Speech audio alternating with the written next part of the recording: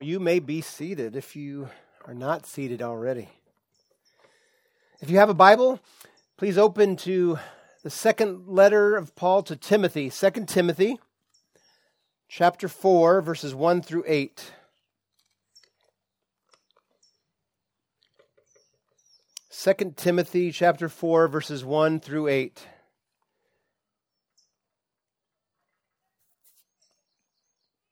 I charge you in the presence of God and of Christ Jesus, who is to judge the living and the dead, and by his appearing and his kingdom, preach the word.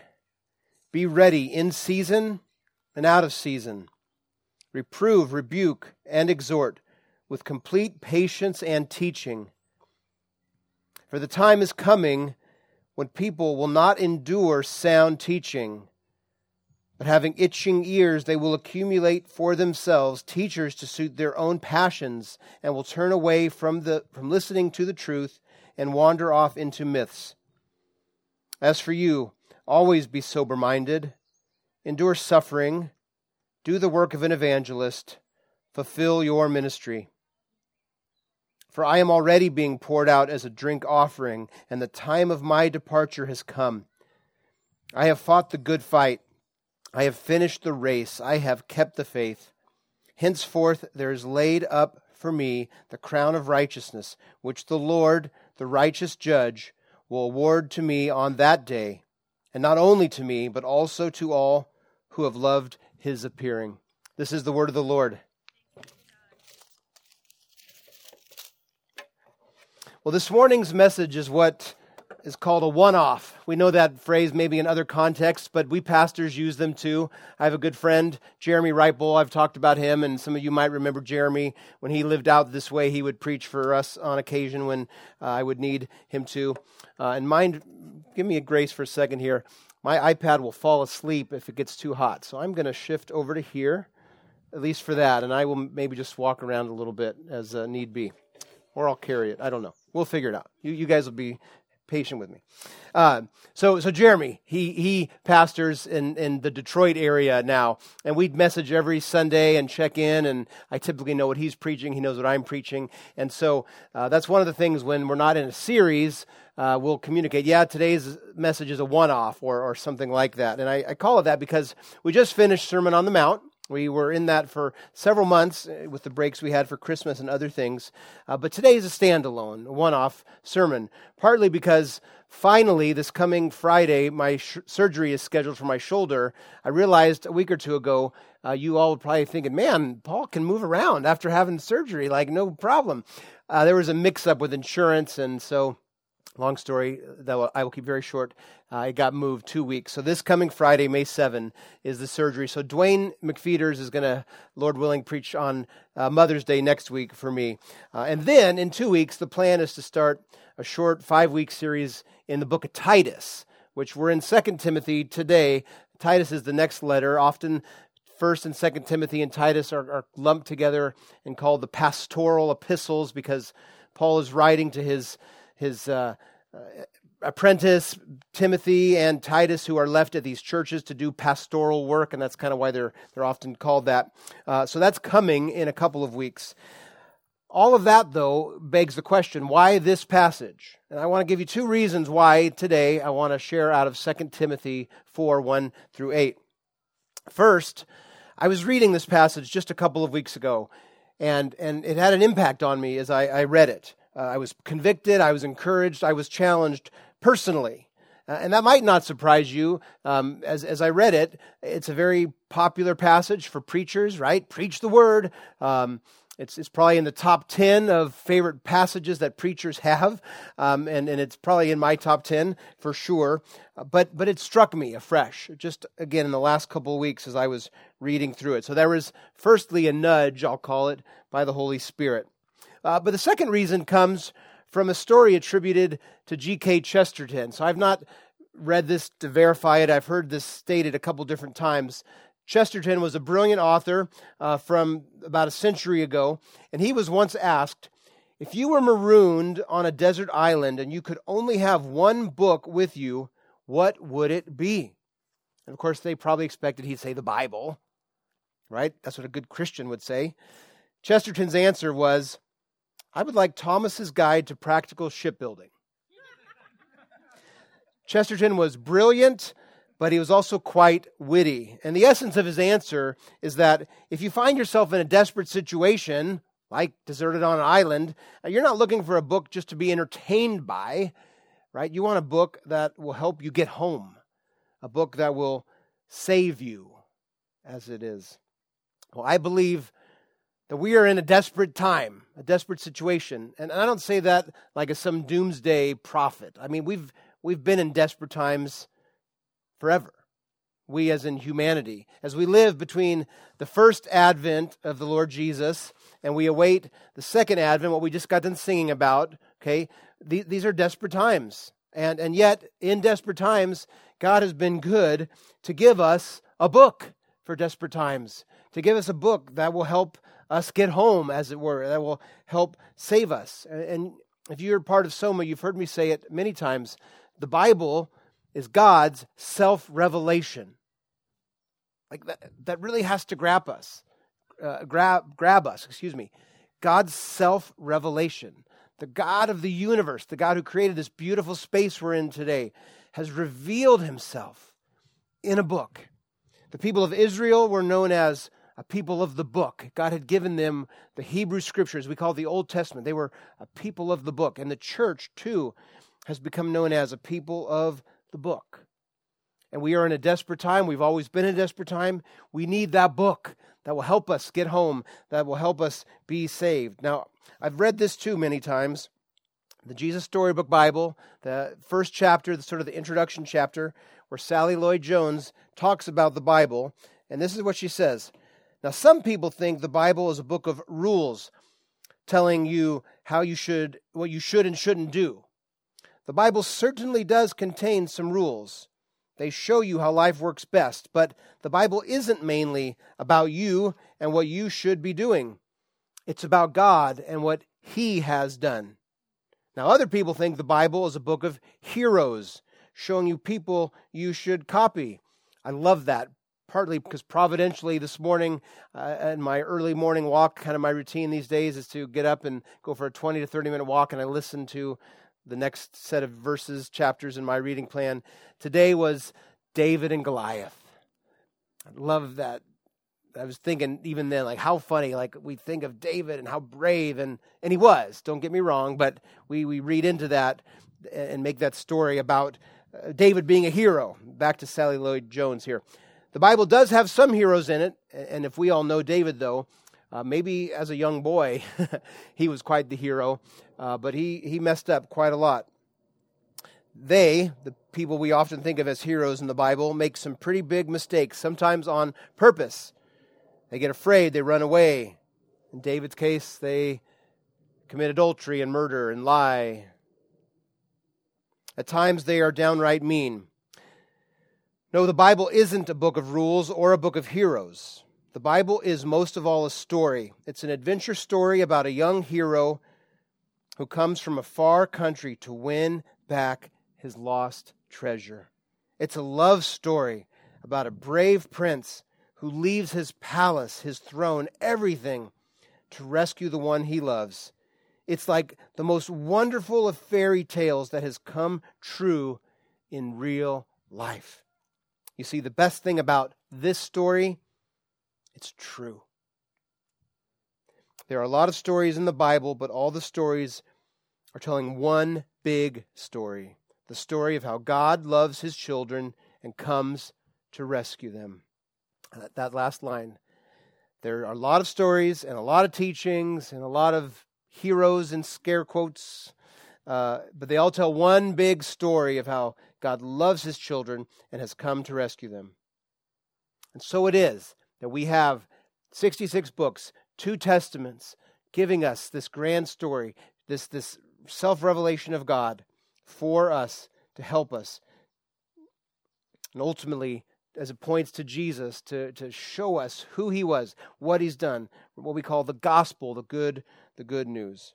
So, back to my introduction here, the Holy Spirit nudged me a couple weeks ago with 2 Timothy 4, and then as I was reflecting on that Chesterton story, And I just was thinking, as we leave Spring Hills and the patio that we were in gathering for 4 months in the afternoons, as we return to mornings, return here for now, and as again, we're kind of in between things, I want to be reminded, I want to remind you that we have this book. And so here's what today is. It's about the importance of this book, the importance of the Bible. Now, let's get into a little bit of context for the Apostle Paul and 2 Timothy, since we're just jumping into chapter 4. Paul was in prison when he wrote this letter. He was chained, probably literally, in prison. This is probably days from his execution. Most scholars believe 2 Timothy was the last letter he wrote, at least in terms of what we have in our Bibles. So think of 2 Timothy as his last will and testament, not only for Timothy, who was in Ephesus, but for us. God preserved this for us. The last writings we have by the Apostle Paul. And they give us an encouragement to endure. That's kind of a big, quick snapshot of the whole message of that letter. But now then, specifically, as we drill in to these 8 verses I read, this morning, we're going to hear Paul give us the importance of the Bible for 2 areas. And I want to say these very specifically in this order. The importance of the Bible for life, number 1, and ministry. The importance of the Bible for life and for ministry. And here's why I say it that way. Actually, the context is about ministry. He's writing again to his representative. Some call Timothy like the pastor of the church there. I don't think that's quite true. Paul's plan, which he did all the time, was to go in and there would be a plurality of elders or pastors appointed. So there was a team of elders, a plurality of elders. But as he gets things started, he would in some cases leave people, like we'll learn about Titus in a few weeks. And here in Ephesus, he leaves Timothy. So Timothy's not the pastor, I don't think, as much as he's just Paul's representative. He's an apostolic representative who is pastoring, shepherding, leading, helping these elders and deacons and this church do things as God would want, okay? So it's about ministry. Preach the word, be ready in season, reprove, rebuke, like that gets obvious. You've probably picked up on that as I read it. So it is about the importance of the Bible for ministry, but that's secondary. I say that because maybe its immediate application is that, and it is.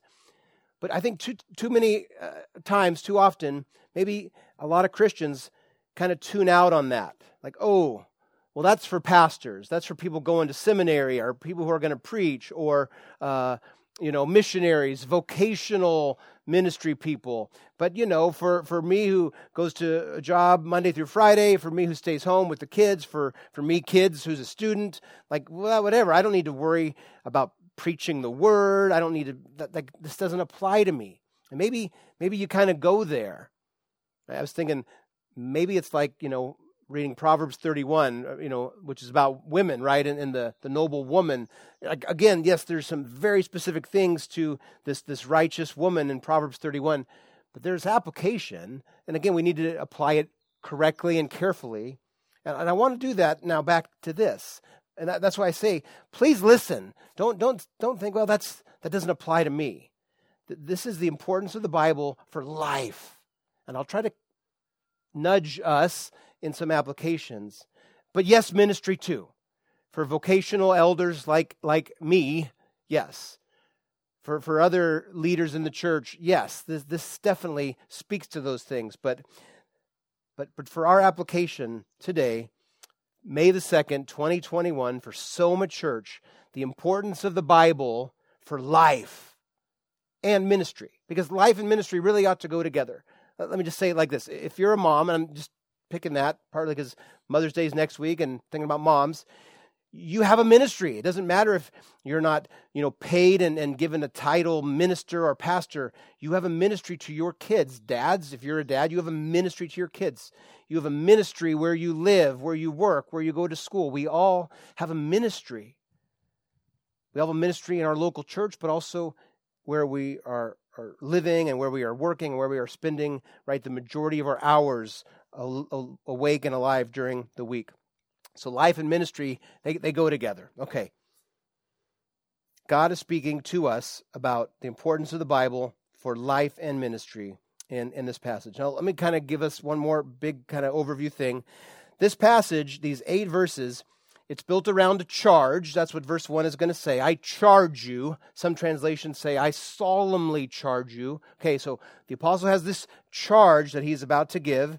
It's built around this one charge. And get this, there are 9, in 8 verses, 9 imperatives or commands. There are 9 imperatives that make up this charge. And Paul kind of breaks that even down into sort of 2 sections. Verses 1 to 4 have 5 commands and then the reason for the commands. And then we have in verses 5 to 8 the additional 4 commands and then a reason as well. Okay, and I'll point out those key words so you can see that. There's one charge that's made up of 9 commands, 9 imperatives, broken sort of in half with reasons after each set of commands. So I'll point that out. So here we go. Let's look just for a few minutes at the importance of the Bible for life and ministry. Verse 1. I charge you, I solemnly charge you in the presence of God and of Christ Jesus, who is to judge the living and the dead, and by his appearing and his kingdom. Boy, talk about a setup. Talk about the Apostle Paul wanting to heighten how important this charge is. He speaks of this charge coming for him as he's writing in prison, as being written and as being given in the presence of God. He's not just writing in an ordinary way. He wants Timothy and he wants us to hear this as coming from the very presence of God. The next phrase says, and of Christ Jesus, both the Father and the Son have a concern in this matter. Okay, again, it's a pretty important charge. And then speaking of Christ Jesus, he says, who is to judge the living and the dead. If you were with us last week, as we ended the Sermon on the Mount, as Jesus brings that sermon to a close, remember I pointed out the 4 warnings, and they all center on the judgment that will come when he returns. We're going to celebrate the Lord's Supper today. I hope everybody has their little creamer device, and I'll talk about it then there as well. But Jesus made it clear, when he comes again, there will be a judgment. And Paul is saying that in the presence of God, the Father, and Christ Jesus, who will judge the living and the dead when he returns. And the final sort of thing that heightens this charge, and by his appearing and his kingdom. This is a weighty intensification. Timothy, if he were hearing this, reading this when he got it, I mean, I'm imagining eyes wide open. Oh my goodness. I mean, Paul's had a lot to say already in this letter, but now, as he's wrapping things up, I charge you, I solemnly charge you.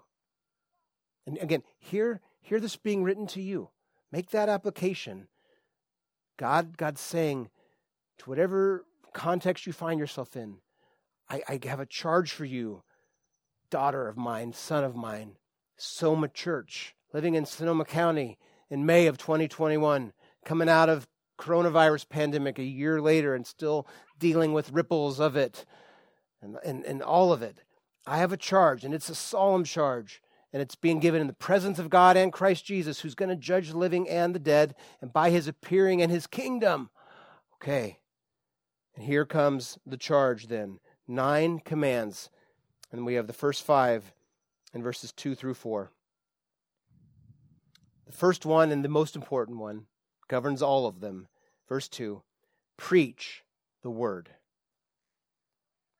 Be ready in season and out of season. Reprove, rebuke, and exhort with complete patience and teaching. So that verse 2, that again is why often, that's for the preachers. Even that word preach means to herald, to announce. I'm doing that literally this morning. I am heralding and announcing the word as I stand here and we are gathered here today. But again, as you're in your homes, as you are in your work, as you are in your neighborhoods, as you are with your friends, you have an opportunity and I believe a calling to be heralds of the Word of God to people in your life. It doesn't mean you should be obnoxious. It doesn't mean you need to go get a big fancy long music stand or build a wooden pulpit, and like call your neighbors over. I mean, maybe if God wants you to do that, okay, but we need to be heralds of the gospel, of the good news. And what he says here is the Word. The Word. Now, Timothy, again, we don't have time this morning, but in the whole letter, Paul's already talked to Timothy about the sound teaching that the Word is, how it's the truth, how it's the faith. In chapter 3, right before this passage, it's where Timothy hears those famous words that all Scripture is God-breathed. It comes from God. And that's the Word. So Timothy, he knows the importance of the Word, and he's to be about preaching it, heralding it, announcing it. And I think we are to be about that as well. So that is the first command of this charge. The second is, be ready in season and out of season. I love how the New Living Translation puts it, whether the time is favorable or not. The New English Bible puts it like this: press it home on all occasions, convenient or inconvenient. The Word of God is given and the importance of it is given for us to preach, to herald, to announce in season and out. We need to be ready. There will be times when people are ready to hear it, and there will be times when they're not. Be ready to do it. And then the final three in this section, this first half of this charge, the next three imperatives: reprove, rebuke, and exhort. John Stott, this is what he wrote. He said, it's almost a classification for three approaches: intellectual, moral, and emotional. For some people are tormented by doubts, and they need to be convinced by arguments. Others have fallen into sin, and they need to be rebuked. And yet others, again, are haunted by fears, and they need to be encouraged. God's Word does all this and more. We are to apply it relevantly. As we hear this charge, as we hear God's Word being important for us, for life and ministry, and we have this charge to preach the Word, to proclaim it, and we are ready in season and out, there's times to reprove, to rebuke, and exhort. And we need to do that, as John Stott said, relevantly.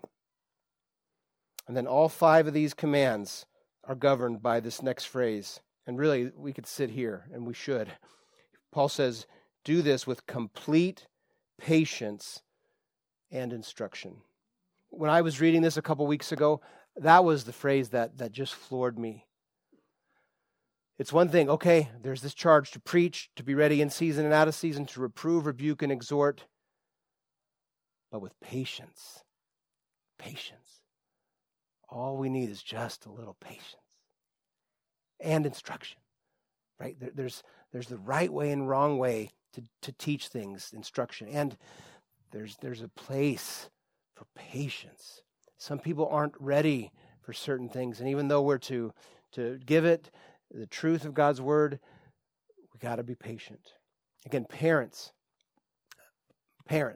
we have been called first and foremost as the ones to instruct our children in that book. And I love that the kids are having a breakout today, and it sounds like they're having a great morning. And I love that we're finally consistently providing at least 2 a month, first and third Wednesday or Sundays, these breakouts for them to have Christian ed or whatever we want to call it.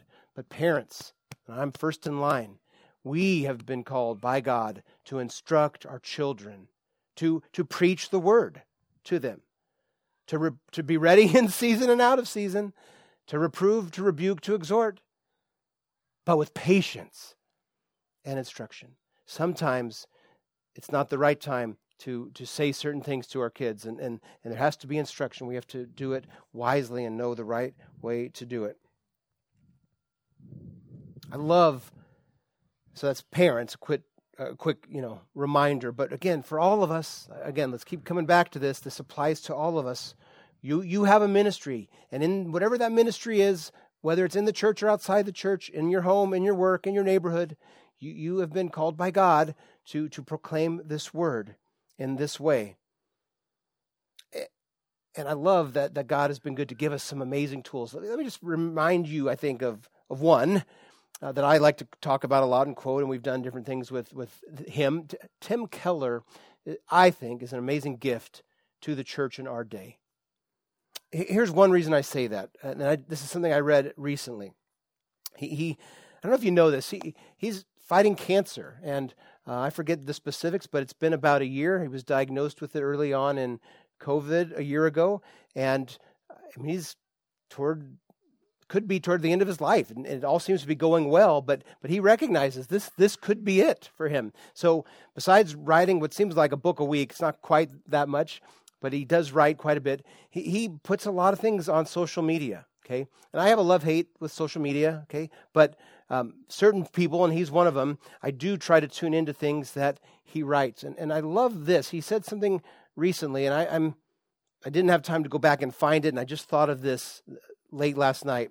But he was talking about how even in our day, we need to see the Bible as being just amazing, because on the one hand, in our day, right, we have a bunch of people that want to say that, racial issues and justice issues, those are the most important thing. And so those voices are proclaimed outside of the church, in the church. And Tim Keller says, yes, and in the New Testament church, they did and dealt with those things. Racial issues were a big deal, right? Jew and Gentile together. It was a huge deal. So there's a lot where they had to figure this stuff out. And the New Testament is all about inclusion and being just. So yes, that exists in the Bible, in the New Testament. But another thing that a lot of people in our day want to say is, well, we need to deal with the sexual ethic in our world, and we got to address what's going on in the world. Well, the Bible talks about that too. The Bible is very clear that God's intention from the beginning was one man, one woman. That is marriage. And so the Bible deals with sexual ethics and all the different nuances that come out of that. It's not about swinging one way only, swinging the other way only. The Bible deals with both things. And again, this was a part of kind of a thread he was doing. And when he posts things and others, there's always people that want to just, fight online and do all that stuff. So he was kind of responding to some of the critics. But I love that.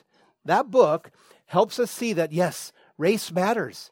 And God made everyone. And everyone has value because God made everyone. That's Genesis 1. All humanity in the image of God has value and needs to be treated with dignity and value. And we in the church that have been brought into one new man, as Paul puts it in Ephesians, the body, no longer Jew and Gentile, but this new man in Christ, we need to fight and proclaim what the Bible says and stand against any kind of racial unjustness that exists. Absolutely. But we also need to say, especially to the church, to God's people, that this is what God says as far as sexual ethics and other types of moral things, and not neglect that. And if we will be people of the book, we will get to those things. We will at times need to preach the word in one area, and other times preach the word in another area. So all that is just to say, I'm thankful personally that we have pastors, writers like Keller that help us not just, veer one direction too much or one direction too much the other way. So I'm thankful, but it's not easy. And so I love, again, the place for the need of patience and instruction. So those are the first 5 commands in this charge. Now listen to Paul's reason, verses 3 and 4. The key word there is the word for, F-O-R, at verse 3. For, this is why I'm giving this charge. He says, the time is coming when people will not endure sound teaching, but having itching ears, wanting to have their ears tickled, they will accumulate for themselves teachers to suit their own passions, and they will turn away from listening to the truth, and they will wander off into myths. This is why we need to proclaim and preach the word and be ready in season and out of season and reprove, rebuke, and exhort with patience and instruction, because there's a time coming, and it's here, when people just want to hear what they want to hear. Right? We like to hear what we like to hear. I mean, that's true of all of us. Rather than wanting sound teachers, Paul says, Timothy, the Ephesians, where you are, they're going to want teachers who will scratch those itching ears with things that they want to hear. They won't want to listen to the truth. And you're going to need to just continue to preach the word. Be ready in season and out. And you're going to need to reprove and rebuke and exhort. There's always going to be some new fad, someone coming up with some new take on things. But the Scripture is God-breathed. It's the sacred writings that are able to save, that are able to sanctify us, that are able to reveal God to us. Church, we have to be people that hear the importance of the Word of God for life and ministry. Okay? Theologians, let me just kind of go on a sort of tangent for a minute on the Scriptures. They speak of the attributes of Scripture, right? We know more about the attributes of God. He's holy and transcendent and mighty, right? The attributes of God. But theologians have written about the attributes of Scripture. And if you can memorize the word scan, S-C-A-N, you can memorize these attributes. Just briefly, there's the sufficiency of Scripture. That is, that the Scriptures contain everything we need to know for knowledge of salvation and godly living. We don't need new revelation from heaven. The Scriptures are sufficient. Okay? That's what they meant by sufficiency. Then secondly, the C is clarity. That is, the saving message of Jesus Christ is plainly taught in the Scriptures and can be understood by all who have ears to hear. We don't need an official magisterium to tell us what the Bible means. Now, that doesn't mean there aren't challenging texts. The clarity of Scripture speaks specifically about the gospel, the good news of Jesus Christ. Okay, it's clear. Then there's A, the authority. The last word always goes to the Word of God. Who's the final authority in our life? Well, it's God, but He's revealed Himself through a book, the Scriptures. We must never allow any other thing, whether it's human experience, and we need to hear that. We must never let human experience or science or church councils or whatever, anything to take precedence over Scripture. Scripture is the authority. Now, that doesn't mean we don't have questions and we wrestle with things, but Scripture has the final authority. And then the N is the necessity. Scan, and now N, the necessity. God's word is necessary. General revelation, right? The heavens proclaim the glory of God. It is, while wonderful, not enough to save us. We cannot know God savingly by means of our experience or our reason. We need God's word to tell us how to live, who Christ is, and how to be saved. One writer who pastors on the East Coast, Kevin DeYoung, and he's written lots of books as well lately. He says this of these four attributes. Of the four attributes of Scripture, the sufficiency one may be the one that evangelicals, that's us, forget. And just again, by the way, evangelical means we are about the evangel, which is the gospel, the good news, and the word of God. We are confessional. We, soma, I am, we are, we ought to be. That's what we mean by evangelical.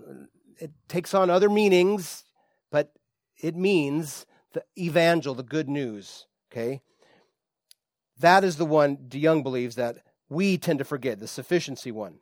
If the authority is the liberal problem, clarity the postmodern problem, and necessity the problem for atheists and agnostics, then sufficiency is the attribute most quickly doubted by rank-and-file church-going Christians. We can say all the right things about the Bible and even read it regularly, but when life gets difficult or a bit boring, we look for new words, new revelation, a new experience to bring us closer to God. We feel rather ho-hum about the New Testament's description of heaven, but we are mesmerized by the accounts of a school-aged child who claims to have gone there and back. From magazine articles about my conversion with God to best-selling books where God is depicted as giving special, private communications, we can easily operate as if the Bible were not enough. If we could only have something more than the Scriptures, then we would be really close to Jesus and know His love for us. So that's obviously his opinion of where evangelicals, of those four attributes, can veer off, and he thinks it has to do with sufficiency. But the Bible is all of that. It is sufficient. It is enough for knowledge of salvation. It is clear that Jesus Christ is the only way. It is our authority, and it is necessary. And again, in this charge, we have to be people that preach the word, that are ready in season and out of season, that reprove, rebuke, and exhort.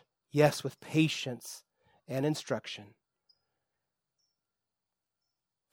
The final part of this charge now comes in 4 more commands in verse 5. Quickly here. Paul says to Timothy and to us, God says to us, as for you, always be sober-minded, endure suffering, do the work of an evangelist, fulfill your ministry. There's the final 4 imperatives or commands. Let me just briefly touch on these. To be sober-minded means to keep our head in all situations. That's how the NIV translates it. We need to not be intoxicated by other things, but sober-minded, level-headed. Okay, that's a command. We need to endure suffering and endure trials. And if we are people of the book, if we say that we believe in the sufficiency and authority and the necessity and the clarity of that book, we will face persecution. The world just thinks that's ridiculous. How can a book written over 2,000 years ago and more be authoritative in your life? We will have to deal with suffering. And then do the work of an evangelist. I used to think as a young Christian, oh good, that doesn't apply to me because I don't have the spiritual gift of evangelism. So that's for Billy Graham and, those types. I wish it was that easy. To do the work of an evangelist simply means work on telling others the good news. That's the work of an evangelist. If that's the definition, which it is, that's me, that's you. Work at telling others the good news. It takes work. Do the work. Tell other people about Jesus. And then fulfill your ministry. Even if people forsake what Paul was saying to Timothy for other teachers, Paul says, Timothy, fulfill what God's called you to do. Fulfill your ministry. And again, as I've said at the beginning in this message, this is about the scriptures being what we need and the importance of them for life and ministry, and they go together.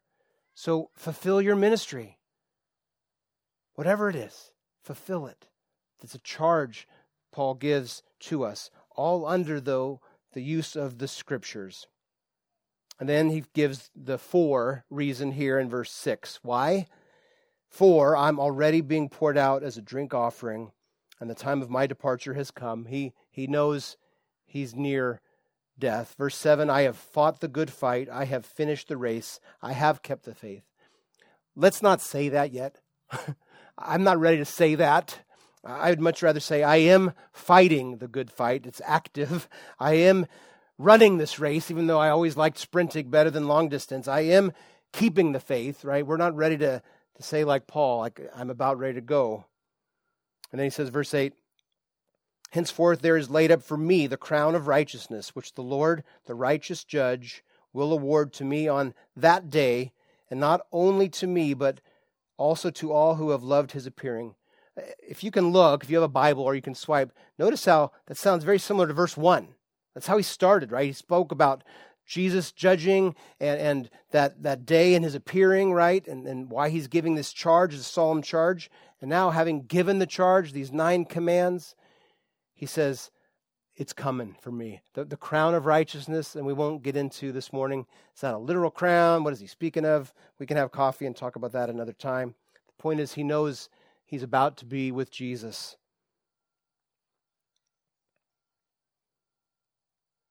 Three questions just for us to chew on and maybe take with us. How will you preach the word? How will you use the scriptures and the importance of them in your ministry, in your life and ministry? How will you proclaim the word? That first one kind of governs all of them. It's all about the word of God being done in these ways. Another question to consider, do you have those itchy, tickly ears? Are you finding yourself, wanting other ideas or being drawn to other ideas? What are you doing with that if you do? And finally, the the prospect of Jesus' return, how does that make you feel? The fact that he's coming one day. Could be today. Well, that leads me then now into our time of communion, the fellowship that we have together with the Lord. And again, it's worth remembering why we use that word sometimes, communion. It means fellowship. And because of the communion we have with God through Christ and his body and blood, the work on the cross, that then unites us as brothers and sisters to have fellowship with one another, which is also why we like to generally take and eat the elements together, because it's a family meal, and we like to drink together as well. So John 3:16 and 17, I mentioned these last week actually too. You know John 3:16, most of us do. For God so loved the world that he gave his one and only Son, his special Son, his unique Son, that whoever believes in him should not perish but have eternal life. And then verse 17, for God did not send his Son the first time into the world to condemn or judge, but that the world might be saved. So Jesus came that first time, the first advent, not to judge, but to save, to give himself through his perfect obedient life and then ultimately his sacrifice. But as we've read today, as we've seen in the last couple of weeks, he is coming. There's a day appointed when he will return to judge the living and the dead. And we, as the church, are to be ready. We're to be like a bride waiting for her groom and ready to meet him when he comes. That means we are dealing with things as we need to, confessing our sins to one another, confessing our sin to the Lord, making sure the fellowship is restored. We are making ourselves ready, all the while he's the one at work in us. And so the communion elements, they remind us. So Paul wrote that he received from the Lord what he also delivered to you, that the Lord Jesus, on the night when he was betrayed, took bread. And when he had given thanks, he broke it and said, this is my body, which is for you. Do this in remembrance of me. And in the same way, also he took the cup after supper, saying, this cup is the new covenant in my blood. Do this as often as you drink it in remembrance of me. For as often as you eat this bread and drink the cup, you proclaim the Lord's death until he comes. So let's just spend a few moments quietly in prayer. And then we will, on my instruction, eat together. And then on my instruction, we'll drink together. And as we prepare to do that, I would ask you, respond to 2 Timothy 4 in your own spirit. God's given us the scriptures, and they are important for life and ministry. And we are to be about these 9 commands of the Word of God in our ministry and life, wherever and whatever that looks like. What do you need to do in response to that today? Maybe start there, but talk to the Lord about how much you're thankful for him loving us by sending Jesus. Talk to him about maybe areas you need to confess, but just have a few moments quietly with the Lord.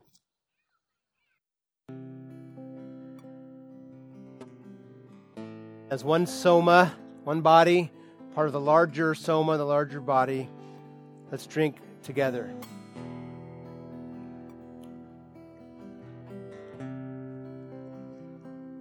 And so, Father, in Jesus' name, we thank you for the communion, the fellowship that we have with you because of the Lord Jesus, and therefore the communion we have with one another. Thank you for this church family, the greatest family in the world. No, we're not perfect. We are far from it. But you are at work in us. You are using your word to make us more like Jesus. May we live submitted to you through the scriptures and be people about this solemn charge in our lives, our homes, our church, our city and county. Thank you for the scriptures and that they are given to us for life and ministry. In Jesus' name.